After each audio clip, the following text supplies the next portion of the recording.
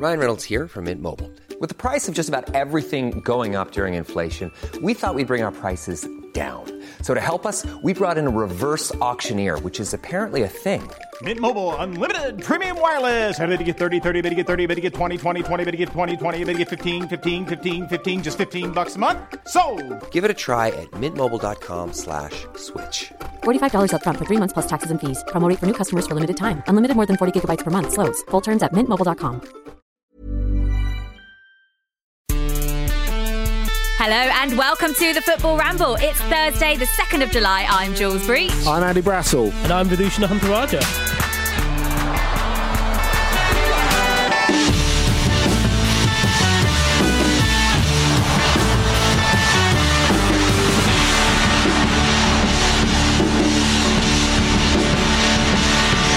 Yes, it's me, Vish, and Andy Brassel here. Now, keen Ramble listeners will notice that Jim isn't here, and I did say yesterday that it was going to be me, Vish, and Jim, but he's not feeling too good today. So in comes super sub, Andy Brassel. You're like the Adama Traore of the Ramble squad.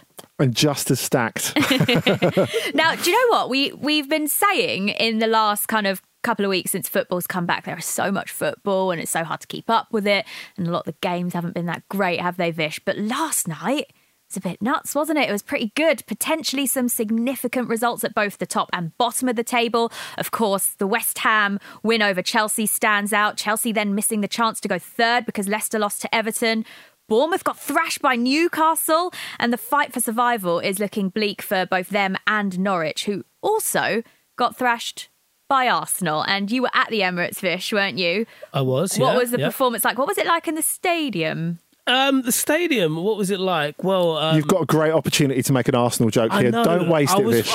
I'm fighting against every fibre of my being to make a joke about official attendance being 60,000, about it being a bit more jovial than normal. But yeah, it was pretty much of the same. You know, we talked about how we can hear what people are saying, specifically what managers are shouting out to their players, and I think every game that Daniel Farke does, he should be mic'd up and it should go around the stadium, because that man's voice is something else. It's kind of like it's like Hans Gruber, but with a really camp Disney twist.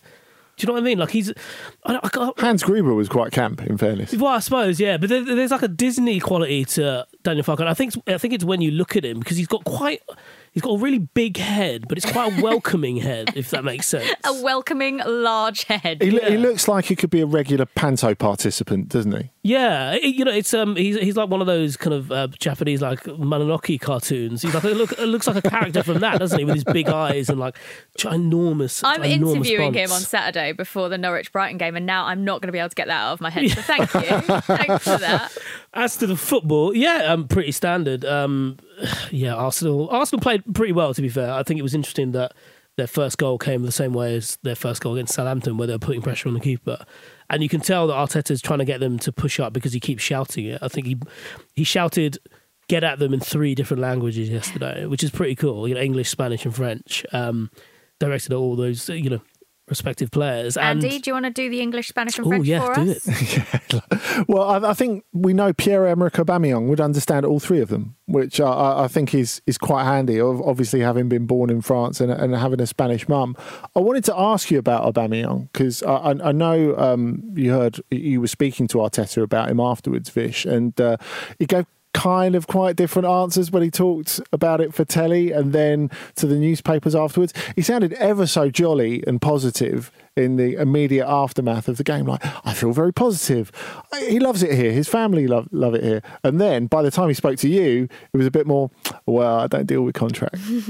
Yeah. He's it was very smart. I think the thing that you see managers get right more often than not is that when they're on TV, they know how much their body language comes across just as much as their words. And he was very, very, not necessarily forthright, but he knew the message he wanted to convey, and he conveyed that very well. And it was basically that, he likes Aubameyang likes being here, but the decision rests solely in Aubameyang's court, because Arteta says that the club have done their bit to I suppose get him on for a bit longer, or keep him rather. And yeah, he said it doesn't necessarily deal with that, which is a little bit like Harry Redknapp, but it sounds a bit sleeker coming from Mikel Arteta, doesn't it? I think the way I think about Aubameyang and him in terms of his value in the market has definitely changed, though, because he's 31, as you're pointing out when we were talking about beforehand, Vish. And really, if you think a player on those kind of wages who's so associated with pace as a forward should be becoming less and less valuable.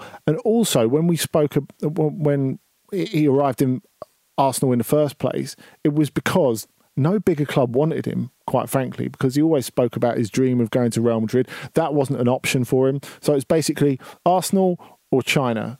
And he chose Arsenal, and that's worked out very well for him. But what I think's interesting is having seen him loads at Saint-Etienne and then at Dortmund, and then seeing him arrive in England and seeing the way he evolved into, rather than being a wide forward, a sort of centre forward, who touches the ball really not that much at all. Now he's kind of gone in the same direction as Sergio Aguero has in the last year and a half, 2 years, in that now he's bringing back his all-round game that he used to have. Yeah. Almost as if he's saying, right, okay, if I'm going to go way into my 30s, it can't all be about my pace. And that, if I was a club that wanted to buy him, would make me feel more interested in him. Well, scoring his 50th and 51st goals for Arsenal in just 79 games last night just kind of highlighted his importance and just how key he can still be in a squad. Now, the other game in London last night was a feisty one, wasn't it? It was a really good match between West Ham and Chelsea. West Ham doing the double over their West London rivals. West Ham now 3 points clear of the bottom three. It was a crucial result for them, and also could have significant effects at the top of the table as well, because Chelsea, of course, missed the opportunity to go into third place because Leicester lost to Everton. It was a bit of a nuts game, wasn't it, Vish? Yeah, I was driving back from the Emirates, so I made sure I had it on, and I think I switched on my radio when just after the goal had been disallowed, but then West Ham had scored. Souček had scored again. Yeah, and I don't think I realised just how crazy that VAR decision was until I saw it on TV. Madness. And even then, I don't think it really, even now, struck me as having read about it this morning, was just how long they took over VAR to come to a kind of, well, you know, what some would perceive as an incorrect decision. Yeah, I think it was really impressive, actually. West Ham have capitulated so many times in that situation, just felt a bit sorry for themselves and thought, well, everything's against us, and thrown it away. But the fact that they came back from that, and even Chelsea pegging them back with a Willian free kick, I think I wouldn't necessarily say it speaks volume of Moyes, but it certainly speaks volume of the quality of players that they have. Souček's reaction was brilliant, wasn't it, when he scored his goal that did count, because he didn't celebrate. He did this, are you going to take it off me thing, didn't he? Do you think that was completely out of line, that decision? Because there's been a lot of pushback against it, hasn't there? And not just from West Ham fans, from fans all over the place, from a lot of journalists. But to me, it seems to be more focused, the criticism, on, as Vish said, the delay, the lag time, and also the way it made us feel. I wonder if there'd be such a kick-off about it. Say if it was the same decision, but it had been a Chelsea goal chalked off, and it had only taken a minute to come to the decision. Would there be the same thing? Is it an issue with the decision, or an issue with the frustration that we felt of something that, oh, this is exciting, it's going to be a shock, doesn't happen? For me, it was the fact that, like you've both pointed out, how long it took, but also the lack of knowing what they were actually looking at. When you're watching it live, it wasn't clear and it wasn't pointed out on TV. What are they actually looking at? Are they looking at Antonio offside? Are they looking at Souček offside? What's the issue here? Are they looking at whether he's in the line of the goalkeeper? There was no real explanation. Gary Neville was on co-coms and he didn't have a clue. He was going, what are they even looking at? I don't know what they're looking at here. And I think that, for football fans watching, is what's so frustrating, that there is so much kind of unknown about it. And then when the decision is made and they rule out a goal, when it's so kind of dubious, that's what annoys us, I think. So what's the solution? Do the VAR team need to communicate with the crowd and the television audience? Is that the solution? I actually think it is. I think communication is one of the biggest issues with VAR. Mikel Antonio, at the end of the game, it was only that was when he found out. I think it was Jeff Shreves who was at the game for Sky. That was when he found out why it was ruled out. He had no idea until Jeff Shreves said, "Well, actually, it was your head that was offside." And he was like, he was brilliant, by the way. He was brilliant. His laughter in that interview, it was contagious. Yeah, he's got a really infectious personality, Mikel Antonio. But yeah, he kind of laughed and thought about it, and then was like, "Well, we won, so what are we going to do?" But I think the communication element is key in cricket, where there is a decision review system.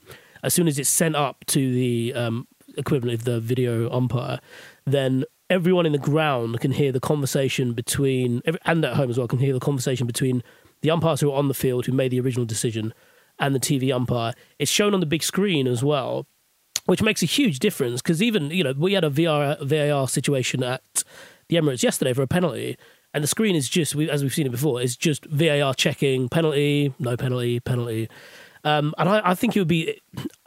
fans are still going to complain about it if they get a goal chalked off, but at least they know why. I think we've got to stop treating fans like children and actually, give them some truths, because then that way we can all move and sort out VAR, move in the same direction and sort out VAR together, so that it just doesn't feel like it's being done on the hoof. But doesn't this change the whole feeling inside the stadium? I mean, one of the things, and it's something that's not, until relatively recently, it's not been mentioned in England that much, but the reason that a lot of German fan groups are so strongly against VAR is they feel that it's a dreadful experience for the people inside the stadium. And I think that's right. But even if you did have that level of communication, that completely affects the whole atmosphere. It's kind of like, when you go to a big match or a cup final, and at the beginning there's just this deafening tannoy that just drowns out everything, and it's like, no, the supporters are meant to make the atmosphere, not Ready to Go by Republica or even something as great as London Calling or something like that. It's meant to be the fans that make the atmosphere. Yeah. Well, in case you didn't see the clarification, this is what the PGMOL clarified on that incident on Souček's goal being ruled out. They said the on-field decision was to award the goal, but the VAR advised the referee that Antonio was in an offside position and directly in the line of vision of Kepa. So essentially, it's been ruled out because Antonio was blocking Kepa's vision and he was offside. Yeah. Is he blocking his vision, though? He was lying down on the floor. Yeah, he was trying to play the ball, though, wasn't he? Yeah, I mean that is the key thing, isn't it? He was trying to scoop the ball from under him. But even that explanation, if that was articulated to fans, as it is in the NFL, actually, the only conversation we hear with the NFL referees is at the end when they've made the decision, ruling on the course on the field stands, so and so's got the ball, 10-yard penalty, whatever. That alone, that seems to help the players. Antonio had no idea yesterday, so I think that's something they should think about incorporating in the future. Credit, though, to West Ham, as you already said, Vish, that despite how frustrating that situation must have been, they thought they were about to take the lead, the goal doesn't stand. You then go that Chelsea got the other end of the pitch, they win a penalty, they score the penalty. Credit to West Ham for not letting their heads drop, considering the situation they're in the Premier League, just how important getting a result last night was, that they managed to somehow get themselves back into the match. Yeah, and it's funny because I think we were talking about this, weren't we, Jules, before, with reference to other coaches. Well, maybe with reference to Eddie Howe, actually, weren't we? Which we'll and Steve Bruce, which we'll come on to talk about in a bit. But I think it can be quite tempting for the focus to go back to David Moyes, and there'll be people out there going, "Oh, maybe he's not that bad after all." This was a crazy game that I don't think you can necessarily apply logic to. And what won it for West Ham is the fact that they do actually have some really good players. To be able to pull Yarmolenko off the bench, and he's inconsistent, and that's something that's... Some player, though, isn't he? Yeah, dogged him through much of his senior career. In any given moment, he can make it happen. And I think Mikel Antonio, didn't he, made a nod to it in that post-match interview where he's totally out of breath, by the way. He was being asked these questions by Jeff Shreves, and he felt he wanted to go, "Give me 30 seconds. I'm just going to get some air into my lungs." But, he was saying, with the players we've got, there's no way we should be in this situation. Yeah. That third goal, actually, to win it was perhaps the best example of what those players as individuals can do together, because Antonio never stops running. I think he's the only player you can actively describe accurately as a nuisance. That seems to be his modus operandi. He's like, right, I'm just going to piss people off here. I'm going to do it within the laws. Even the fact that his goal, he went down for a penalty and then ended up getting on the end of the the cross that kind of followed it. He's the rare combination of skillful and awkward, isn't he? Yeah, and definitely more skewed towards awkward. He's kind of he's the type of bloke who'd fall down a set of stairs and land on his feet somehow. He'd be like, how do you do that? And he wouldn't have no idea. But that goal was perfect because he held up the ball really well, chested it back to Fornals, got it back from Fornals, and played a pass that I didn't know he had in him, to be fair, because it was a decent ball to pick out Yarmolenko. I don't know what Antonio Rudiger was doing. It's like I reckon if I was stood out there with Yarmolenko... Go on, Vish. You know, I think this lad's got a left foot from what I've seen.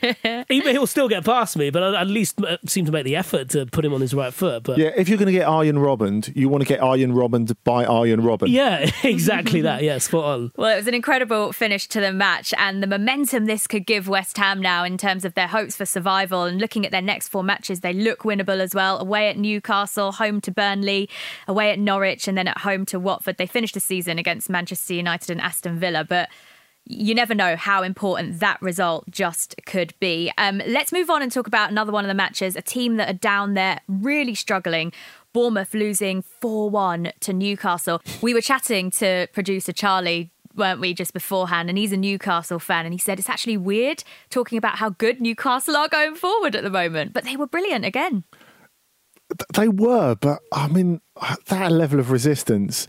I mean, you know, people saying about, there was Ashley Cole, wasn't it, saying about no one wants to jump in on Alain Saint-Maximin because they'll become a meme. But I mean, still, for that second goal, the Longstaff goal, he's got 3 defenders in front of him. He didn't have to turn on the afterburners. He sort of almost did a light jig around them rather than a proper dribble. It was great to watch, though. It was so easy, though. Didn't you think? I love that. I love the idea that Saint-Maximum's quality is kind of underpinned by a fan base that makes memes of the people he destroys. It's like, you know, there are two of the most powerful groups on the internet right now are Saint-Maximum fans and K-pop fans in terms of how they're able to influence things. I did. It's funny though, like, maybe I'm just thinking about what it was like in the playground, but no one wants to be nutmegged, do they? Never. And players are so online now that I wonder if it's part of their thinking. They kind of, I mean, I feel like that's doing a detriment to their professionalism, but I did find that fascinating. And on the meme subject, Bournemouth are basically that yellow dog with a bowler hat who's sitting in the room drinking a cup of tea while it's on fire, saying everything's fine. But yeah, Andy, as you were saying, Bournemouth just made it far too easy for them. It's you know, they've been a shambles for a while now, and they're just destined to go down, especially when you look at their run in. They're really up against it. If they do somehow emerge unscathed from the bottom 3, then it'll genuinely be one of the great turnarounds, especially with so little time to go. What do you think it is? Is it a lack of ideas from Eddie Howe? Is it a lack of kind of putting fight into them? What's the situation? What's the problem with Bournemouth? Because I actually thought, looking at some of the teams before coming back into football, I was looking at Bournemouth and thinking they've been fortunate that they've had the break in a sense, because it's allowed David Brooks to get fit again, and we know just what a talent he is.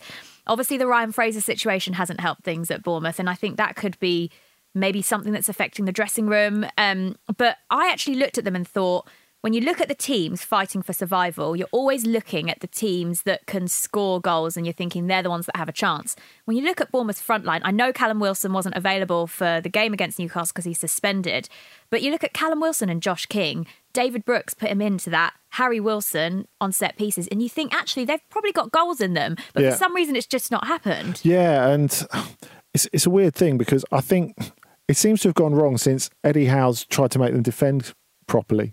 Because every time I've seen them, I said this on here a couple of weeks back, every time they've tried to defend properly, they look like they can't do the other half of the game at all. And I think that's a real issue for them. But, you know, we were talking about the fact that maybe public opinion, and Bournemouth public opinion most importantly, is turning against Eddie Howe. Have they just left it too late? I mean, if they fired him now, I mean, Get who you like. It's not. You could get literally any coach. It's not going to make any difference. As Vish says, that running is hellish. Yes, you can look at that, and you could like really without much effort, make a case that they wouldn't get another point for the rest of the season. I saw a couple of calls on Twitter for Harry Redknapp to come in and save them, and also he lives down there, Big doesn't he? Sam local. Allardyce as well. Surely not. Well, I mean, they're just going to get into that desperate shame cycle that all teams do down there, where they just end up hiring from the same three. I wonder with Eddie Howe if it's just a quite natural stagnation of listening to the same message over and over again, and it just being watered down through every season, really. Because he's been there since 2012. He's been pretty comfortable in terms of they used to play really attractive attacking football, and that's how they get the majority of their points at home. And as Andy says, defending just isn't for them. And they face a quandary that all teams face, even a team that's spent as much time in the league as Bournemouth, where they think, right, if we actually want to stay here, we need to evolve. And if that's not going to come through spending money, which they have, and they've spent it badly, then it's for trying to make ourselves more robust from the back, because ultimately if you don't concede goals, you're going to be in a better position. And they just haven't been able to do that. And I wonder actually if that is a blind spot in Eddie Howe's coaching philosophy, because if you look at some managers who come through the ranks and come through the leagues, a lot of the time they do that by playing attacking football, and it's only when they get to a level like the Premier League where they have to start thinking about defending. And we've seen that with quite a few promoted teams recently, actually. And if Aston Villa spring to mind, Fulham last year are a great example of that. And I wonder if it's something that he himself might fancy just going away on his own without the pressures of managing a club, part ways with Bournemouth, and maybe I suppose educate himself sounds like I'm being a bit flippant there, but do you know what I mean? Just kind of, I suppose, accrue that kind of knowledge. I think it's where managers get good, isn't it? Where coaches get good when they go and look at other clubs, look at clubs in other countries, and just expand their mind. And of course, the fact is that when he walks away, or if he walks away from Bournemouth at some point, I don't think people are going to do the usual thing where, you think the last impression lasts in football and people are going to say that he's the guy who took Bournemouth down. I think people, after 6 months, a year, whatever, they'll look back and say, actually, he was the guy who kept Bournemouth in the Premier League for however long a time. And you know what it's like? If you're a head coach and you sit out for 4 months, 6 months, 8 months or whatever, your legend sort of augments when, you're the chairman or supporter of a struggling team and you think, oh man, shit, he'd be amazing. He'd change it around. Yeah. Where's he? What's happened to him? Yep. You've got to remember as well, Eddie Howe is only 42. So he could legitimately take a couple of years out of the game to do what he wants to do. Maybe take a gap year. I bet he hasn't taken a gap year. never taken a gap year in his whole life. Do a bit of interrailing, mate, when the trains open up and come back. Backpacking, mate. What about Newcastle, though? 4 goals scored last night. I know we've talked about Bournemouth making it easy for them to do that, but Jamie Evo10 tweeted us at Football Ramble on Twitter saying 4-0. Pete must be furious. This is obviously before Bournemouth scored their consolation goal. Spare a thought for Pete Donaldson today. He's probably absolutely fuming at home. But one of the things we've been kind of paying attention to since the restart is how players celebrate their goals without fans in the stadium. Last night, a couple of fun ones. Dwight Gale did a cupped ear celebration to an empty stadium. Lazaro shushed the crowd as well, even though there was clearly no one there. Isaac Hayden missed an outrageously bad open goal. So Newcastle still a bit mental, aren't they? That was after Lazaro absolutely clattered the bar. Yeah. That was very satisfying. There was one of my favourite empty stand celebrations. I think it came in League One or League Two. It was when a player ran over to the stands, jumped to the fence, and then sat in one of the chairs and started applauding. No, which is genius. I didn't see that. More That's of that. Brilliant. Awesome. Well, look, we're going to be previewing the games in the Premier League tonight and seeing just what that loss against West Ham last night for Chelsea means in terms of the European places, because Tottenham face Sheffield United later. It's Man City against the champions Liverpool as well. And we're going to be delving into Europe as well.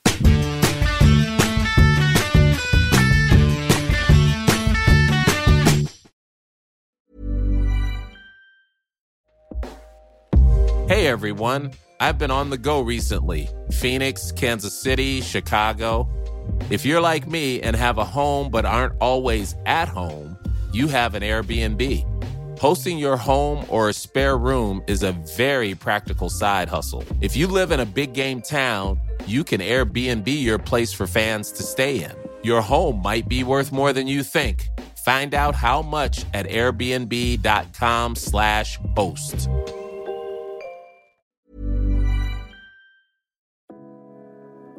This show is sponsored by BetterHelp. A lot of us spend our lives wishing we had more time. The question is, time for what? If I had an extra hour in the day, I might catch up on the latest football news, take a lovely walk with my dog Sammy, or maybe interview someone using an orange peel and a broken iPhone. You know, normal journalism stuff. But it's not always easy to prioritise our time, and that's where therapy can be an extra helping hand. Therapy can help you find what matters to you so you can do more of it. Untangle any unneeded worries and start to value your time for you.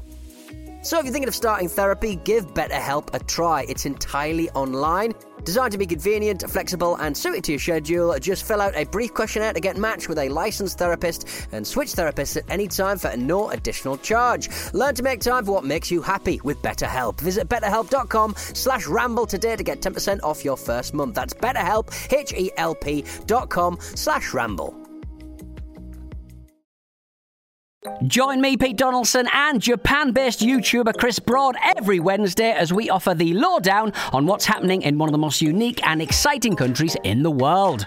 The Abroad in Japan podcast is home to all things Japan, from things to do... So today we've come to you guys with 12 places in Japan that nobody knows about. ...to the bizarre... When I moved into my new apartment last year, the police guy came to my door, knocked on my door, I opened it, it was a policeman, and he said to me, in English, "I am Japanese policeman." And I went, that's the best introduction you could possibly do as a Japanese policeman. To the downright filthy. And for those of you that don't know what a tenga is, Pete and I did discuss how to describe it best before doing the podcast, and I'll let Pete describe what a tenga is. What is it, Pete? It's a solo, male, silicon-based onanist's aid, so to speak. Brilliant. New episodes every single Wednesday. Listen now wherever you get your podcasts.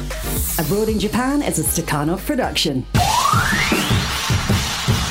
You're listening to the Football Ramble on Thursday with me, Jules Breach. Vish is here with me, as is Andy. Let's start off, before we get on to tonight's Premier League games. The football never ends. Let's talk about last night in Europe, Andy. There was one game that stood out. Inter 6, Brescia 0. Yes, Manchester United B6, Brescia 0. And... yeah, I really wanted to bring up this with Vish, actually, because it was an eye-catching performance from Inter against... It's kind of going back to Bournemouth, really. Brescia are absolutely doomed. They've had it. And Inter had a super time with them, especially after taking the lead early on. Alexis Cross, back post, brilliant volley from Ashley Young. Ashley Young set up another one later. Victor Moses had a great game. Christian Eriksen got a goal. It really was a Premier League fest. Alexis scored from the penalty spot as well after Victor Moses was fouled, going back to the second goal. It really is interesting, Vish, to see these guys who were just deadwood at Manchester United. And of course, we haven't even talked about Romelu Lukaku. He had quite a quiet night in the end, and they didn't really need him to be his best. 6 goals, they didn't need him. None of them were his. No. Wow. Yeah, he had the shot that was... I think it was him who had the shot that was saved for Eriksen to tap in at the second attempt. He'll take that as an assist. Yeah, he certainly should. It counts in FPL, doesn't it? It does in FPL, yeah.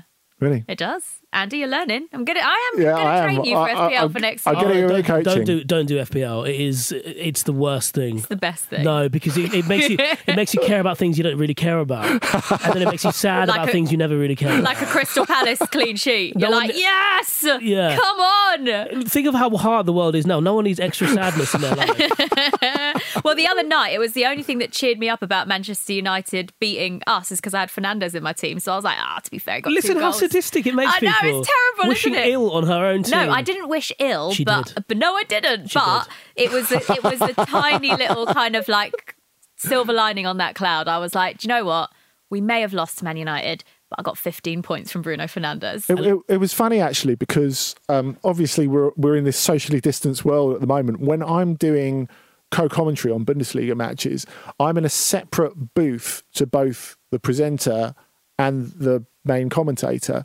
And before I was doing the Werder Bremen Köln game on Saturday, I could hear the two of them discussing, obviously quite loudly because you're in separate booths, their Bundesliga fantasy teams. I felt pretty. Were you a bit left out, Andy? Yeah. See, don't do it to yourself. Get involved next year. We'll have a Ramble League. I'll win. No, I was going to say, that's why you set it up. No, not at all. I'm actually really not that good. I just love it and I'm obsessed with it. But it's good fun. Jules, you're a pusher. You are a pusher. I'm trying to sell it to you. I did used to work on a shopping channel. Can you see what I'm doing? The thing is, though, is it does actually give you an appreciation for the games that you kind of wouldn't normally be interested in. And I quite like that, because sometimes on a Sunday you think, I want to watch football today, but my team aren't playing. But then if there's a team that are playing that you wouldn't normally have any interest in, say it's Burnley Crystal Palace, not going to be the best game, but I had Nick Pope in goal, so I've got a clean sheet. I'm buzzing. I don't think that's to do with fantasy league at all. I think it's to do with how early you wake up in the morning. I did my. I woke up at 4:45 this morning, and I did my morning workout to a replay of Tambov versus Zenit. In the Russian Premier League. The Russian Premier League. So it totally depends on what time you wake up. But Vish, I wanted to ask you about these Manchester United players. I mean, it's quite tempting. When we were talking about Moyes there, when people have been talking about Steve Bruce, and there's been quite a strong push recently to say, oh, what an incredible job he's done. And, you know, he has done a good job in the circumstances. It doesn't persuade me that he would be the man to lead Newcastle United forward if they had loads of money to buy players, etc., etc. There's also been a bit of a reappraisal of Ole Gunnar Solskjaer recently because of Manchester United's turn up in form. I mean, some of us would say it's to do with one particular midfielder who they might have bought in the transfer window. I mean, it always said something about United and what was going so badly for them in the first part of the season. The fact that Lukaku, and to a lesser extent Alexis because he's had injuries, and especially Ashley Young, how valuable they've been for a big club that's chasing trophies. What do you make of that as a Manchester United fan? Well, it's weird because the Manchester United clearly established a sewage pipe that ran straight to Sunderland, and that was quite effective for a while until they got relegated. I think it's, if Alexis had accepted that, he could have been a Netflix superstar. Yeah, couldn't imagine that, banging out to some Ibiza hits at the Stadium of Light. The fascinating thing about those United players is that they really speak of the kind of not just muddled thinking, but also the turnover in managers. They're all very, very different players that are bought for very different reasons. Yeah. So Alex Ferguson bought Ashley Young as a wide man to kind of get us, I suppose, not better at crossing, but just we had to play a different way when when Ronaldo was off, and so that seemed the most effective way of doing it, bringing in Ashley Young, who was a pretty reliable 8 out of 10 winger, and then through kind of Moyes, Van Gaal, Mourinho became a fullback, and a similar path that Antonio Valencia had as well. So on his particular situation, I think it's really interesting because he's clearly a very effective fullback, and maybe I'm thinking about it because it's into Italian football, but the Italian football seem to really love these fullbacks who can play on both left and right, and also are pretty good crosses as well, because that tends to be where most of your width comes from in Serie A. I mean, that's the thing, actually. When he was playing against Brescia last night, he's playing as a left wing back. And I do think the hard yards under Van Gaal, misery as it must have been. Louis Van Gaal's army! Always time for that. Yeah. Always time. I think it's actually worked out for him, though, because honestly, he looked like prime Watford or Villa Ashley Young. Admittedly, it was against Brescia, and like I said, they're not great. But it's interesting because going into next season, they'll be playing a back three again, I'm sure. They've already signed Achraf Hakimi, who's been incredible for Dortmund, for the right side. So you could have Hakimi on one side and Young on the other, which is quite the mix, isn't it? Yeah. The other thing I was going to say about, even having Sanchez and Lukaku there, usually those players end up at different clubs because, there's more value in having Lukaku. Sanchez is on his way out, and Young's obviously, as old as he is. So the fact that they're all at the same club doing quite well it's really peculiar. It's like, I don't really know what it's like. It's like they had a coupon and they thought, well, if you get him, you can get Ashley Young for free as well. I might as well, actually. And then Alexis Sanchez was there with the chocolate buttons at the till. Fuck it, you get in here as well. I can't give you cash change. I can give you more vouchers. Yeah. I love me a good voucher. All right, let's move on to tonight's matches in the Premier League then. A couple of good ones. We're going to save Man City against Liverpool for last, but let's talk Spurs Sheffield United first, because both of these teams have a game in hand, of course. This is their Spurs' third match since the restart, and the winner of this game, if there is one, can actually go into 7th. Now, because of Chelsea losing last night and because of Leicester losing last night, this kind of race for the top 4 now, because I think when we started football back a couple of weeks ago, it was more kind of a who's going to get 5th. And I think most people were thinking Leicester and Chelsea had it nailed to finish in the top 4. Now it looks completely open from 3rd, almost down to potentially 10th for a European spot. And the way things are, because we still don't know the result of Manchester City and whether or not they'll be able to play in the Champions League next year, it means that European places could go down as low as 8th. This is quite exciting. So I think it puts quite a lot onto this match between Spurs and Sheffield United, Andy. It does to an extent, but the way that Wolves have got results since we've come back just makes me think they're just waiting for their moment to maul everyone. You know, you look how efficient they've been as well and how high performing their best players are. You think they can pick teams off without actually playing that well, Wolves? I think that's a huge advantage for them. But yeah, I don't know. I think I want to see a little bit more from Sheffield United. A bit like Leicester, I don't want to see their season peter out. And in terms of, if you're looking at it as totally from a neutral perspective rather than, say, a Spurs fan's perspective, a Sheffield United win here would be great. That would really shake it up, because I think everyone is kind of half expecting them to fade away now. Yeah, I think that's fair. Certainly I am, yeah. It's almost like they've really needed that momentum to carry over, and the break just hasn't helped them at all, as you mentioned with Leicester as well. I'm quite excited because I think, judging from what Jose Mourinho has been saying in the last couple of days, I reckon we'll see Tanguy Ndombele tonight. Yes. And I'm very excited about that, because it would be such a shame, I think, if the Premier League lost someone of his talents. Agreed. We've not seen enough of him yet in a Spurs shirt. Well, no, exactly. And I think it was really interesting that Mourinho said that he was asked about his personality, and Mourinho kind of toned down a lot of the noises we've been hearing behind the scenes, and basically said, 6 months is no time to judge someone's personality. He can still come back and be a Spurs player. There's no reason why he can't. And it was kind of unusually diplomatic from Jose, and there was. It's always tempting to read between the lines with stuff he says, but that's probably the most sincere I've heard him for a while. And I think it'd be really exciting if he, I don't know if he's fit enough to start, if he is great, or just to see him get a half, because, yeah, I want him in the league. I want to see more of him. Yeah, and there's been a lot of talk ever since the beginning of Mourinho arriving at Spurs that it's going to be different this time. It's not all about the market. It's about me working with players. It's about me working on players.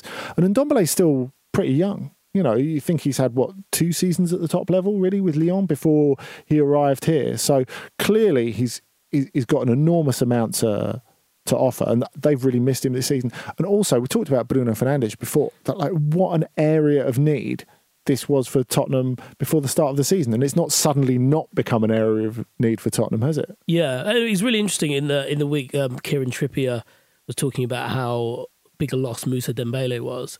And Ndombele is probably the closest in the world, maybe right now, to what specifically to what Dembele did for that Spurs side.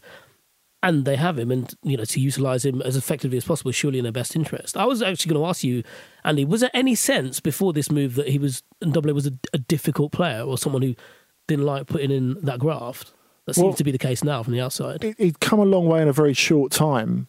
But I mean, he did a great job both at Amiens and Lyon. But to get to Amiens, to get to professional football, there are a lot of academy moments that didn't work out for him. There are a lot of people who thought he wouldn't make it as a pro. So the fact that he got from getting to the top flight with Amiens and then getting to Champions League level with Lyon, it seemed to happen in the blink of an eye. And I think that's the thing. He's almost regressed to, pre-pro Ndombele, really, which is a bit of a shame. But it's clearly got something to do with management as well. I mean, when you come in for that amount of money and then the coach disappears, and we know what an engaging coach Pochettino is, we know what he can do for players, and you can't really, I think, put into words how different it must be going from Pochettino, who's that sort of nurturer, to Mourinho, which discuss all the qualities of Mourinho that you like. He is not a nurturer. I remember Karim Benzema saying at Real Madrid, the only words he said to me for the first season was "bouge ton cul," which means move your ass in French. And that was it. Right. Well, it's interesting because as a United fan, the way he dealt with Luke Shaw was quite harrowing, actually, yeah. But one of the things I think he got away with in that instance was that Luke Shaw had come from Southampton and was clearly glad to be at United, and so would be really receptive to any kind of insight, even if it bordered on abuse. Whereas I wondered now with Mourinho, so many people, specifically players, are so up to speed with his methods and so anti his methods that I reckon people would arrive at his club or be at a club when he arrives and already have this idea of what exactly it's going to be like. So even if he does try and change his ways, there's an element of like, well, I'm not, It's like a bit of both sides. There's a bit of perception as well. Yeah, exactly. And I reckon that some of the attitudes would be like, oh, fuck, he's going to treat me like he did that Luke Shaw at Manchester United, but, I'm a much better player than that. Do you reckon if he scores against Sheffield United, Jules, he'll do the shush celebration? I hope so. It's something I'm waiting for. That is the... Ndombele to Mourinho. Yeah, I love it. Oh, well, I'd be all over that. Just to anyone. That's the early kickoff, I was going to say. 6:00, Sheffield United against Tottenham. The late kickoff tonight, it's Manchester City against the champions Liverpool, and there will be a guard of honour at the Etihad for Liverpool to walk out onto the pitch. How do you feel about this? Well, Pep Guardiola insists. It's tradition, isn't it? Big fan, because back in 2007, Manchester United had a guard of honour at Stamford Bridge against Mourinho Chelsea, and Sir Alex Ferguson switched the entire lineup so that it was Kieran Lee, Dong Fangzhou and Thomas Kuszczak as part of that guard of honour, and it was absolutely majestic. Dong Fangzhou? Yeah. Ole Gunnar Solskjaer was also part of that. Really? Yeah. Gabriel Heinze was the captain. There's a photo on there's a photo, invariably it's probably doing the rounds on Twitter actually right now, but it's of you can just see the back of Dong Fangzhou's shirt, which just had Dong on it, and Terry's clapping and just staring him daggers. It's absolutely incredible. Oh, I actually can't wait for this tonight. I can't wait. Well, the thing is, Manchester City haven't got any option other than to change their first team, have they? Oh, to do the guard of honour. Yeah. But to change their team a little bit, because there's no Fernandinho, he's suspended, Aguero's injured. And I wonder if it is a bit of a peer into the future for Manchester City, because those are two cornerstones who, well, Guardiola was quite open, wasn't he, in the press conference? At some point, they're going to have to be replaced. It's interesting, and we now know that Sane is definitely officially going to be leaving. He's got that deal to Bayern Munich, hasn't he? They love a winger. They love a winger. That's I'm not totally up to speed with the machinations of that deal, but that seems a criminal price tag for an unbelievable winger. Was it 50 million? Yeah, and also, how did it decline so much at City that he's been able to go for this price? Well, he's only got a year left on his contract, of course, and he made clear that he wasn't going to sign again. But that's what I mean. Like, why was it? How did they get to that stage? Because he was so good for City, and he gives them such a different dynamic as someone who could also, play intricately in a small space and just stretch play so well. But better than anyone. One of the best dribblers I've seen in the Premier League recently. Really good fantasy asset as well. Sorry. Well, they call it, it's a great differential pick. Well, I guess a huge part of it is maybe he felt they were never really properly invested in him. Like there must have been a degree of frustration that he never felt first choice. But I mean, in a way, they did show a great amount of faith in him in the amount of money they spent on him in the first place. I remember, and it's not often you feel this in the modern transfer market, and having seen what a prospect he was at Schalke, he was still a prospect when they bought him, and they invested a lot of money in him. And I remember thinking, shit, that is a lot of money. And I guess, well, we talked about it with Ndombele and Mourinho. So much of it is trust. And I think as well, after the way that he didn't make it for the 2018 World Cup, and that was far more of a big deal here than it was in Germany. So people in Germany were like, well, he's been shit for the national team. Why would we pick him? No one felt that it was, and clearly Germany had huge issues at the 2018 World Cup. I don't think picking Sané would or wouldn't have influenced what actually went down. But there was definitely an outcry here of, imagine having someone like that off the bench. It almost feels, and maybe he feels, that he was more valued outside the club than he was inside it sometimes. This is gonna sound like I'm stirring the pot because I am. Go on, stir the pot. I've got it out. The cauldron's bubbling. Does it not bode? Or presumably it doesn't bode particularly well for Pep Guardiola that a player like Sané with such a high ceiling doesn't want to work for him, or does it, or is it unrelated? Maybe. I mean, I think there was definitely a feeling at Manchester City as well that maybe it was due to him feeling discouraged, but his attitude wasn't great. He was late a lot, and clearly, I think this is one of those things where, as you say, when a player who you were asking 100 million for last year goes for less than half that, I think that there's definitely a lot of PR posturing from both sides, and there will be Sané and his people going, oh, well, he didn't feel the love, and Manchester City going, well, he didn't give a shit, he was always late for stuff. Yeah. So, and the truth is probably somewhere in between, Yeah. What about for Liverpool then tonight? Because, of course, they've won the title, first one in 30 years. It's their opportunity to play their first match since then. They're just going to want to go out there and have fun with their football. And from what we know of Jurgen Klopp, because there's lots of kind of different ways you can look at this. It's like, well, we've won the league now. Are we going to just chill out and maybe bring in some of the youngsters and give them a chance, give some other players a chance to play? Or are Liverpool actually going to go out there and try and win the record for the most points in a season? I think they can get to 107 if they win all of their remaining games. That means that they can beat Manchester City's record. From what we know of Jurgen Klopp in the Premier League so far, I think it's the latter. I think they're going to want to win the records. Yeah, I also think if they want to really be taken seriously as a big club, they've got to take this particular part seriously. Yeah. I was going to jokingly say it'd be really funny if they were like just mashed up and from all their frivolities and celebrations. Do what Brighton did when we basically got promotion to the Premier League and then lost pretty much every game after that and didn't go up as champions. We bottled it. We basically just got hammered. Right? Yeah. On the plus side, at least you're over it. Yeah. Whatever. It's fine. It's absolutely fine. I'm fine. But this is kind of the period where actually bad habits can creep in and actually permeate into next season. And yeah, they want to lay down a marker, first league in 30 years, but also they want to get the points record. They want to show that they're to be taken seriously. They're not just a one and done club. Yeah. I think they're going to go for it. And like Klopp has a genuine chance here to assert a proper dominance for the next 3 to 4 years. And it's a psychological thing as well, isn't it? Because they've got the drop on Manchester City in recent meetings, and that goes back to before. Really, they were a genuine title contender. Yeah, and I think one of the things that helps they've been buoyed by, even though they're not involved in it at all, was seeing what Chelsea did yesterday. Because I think there are still definitely reservations over Frank Lampard as a top flight manager.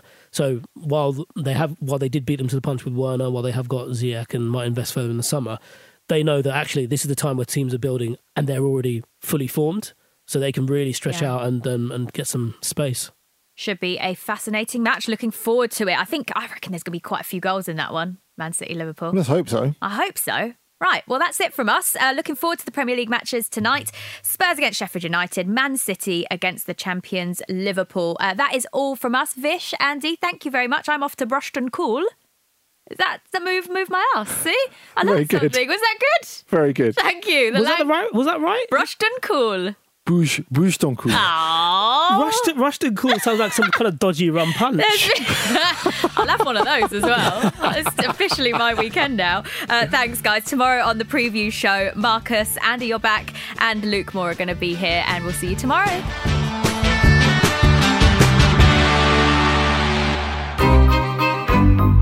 This was a Stakhanov production.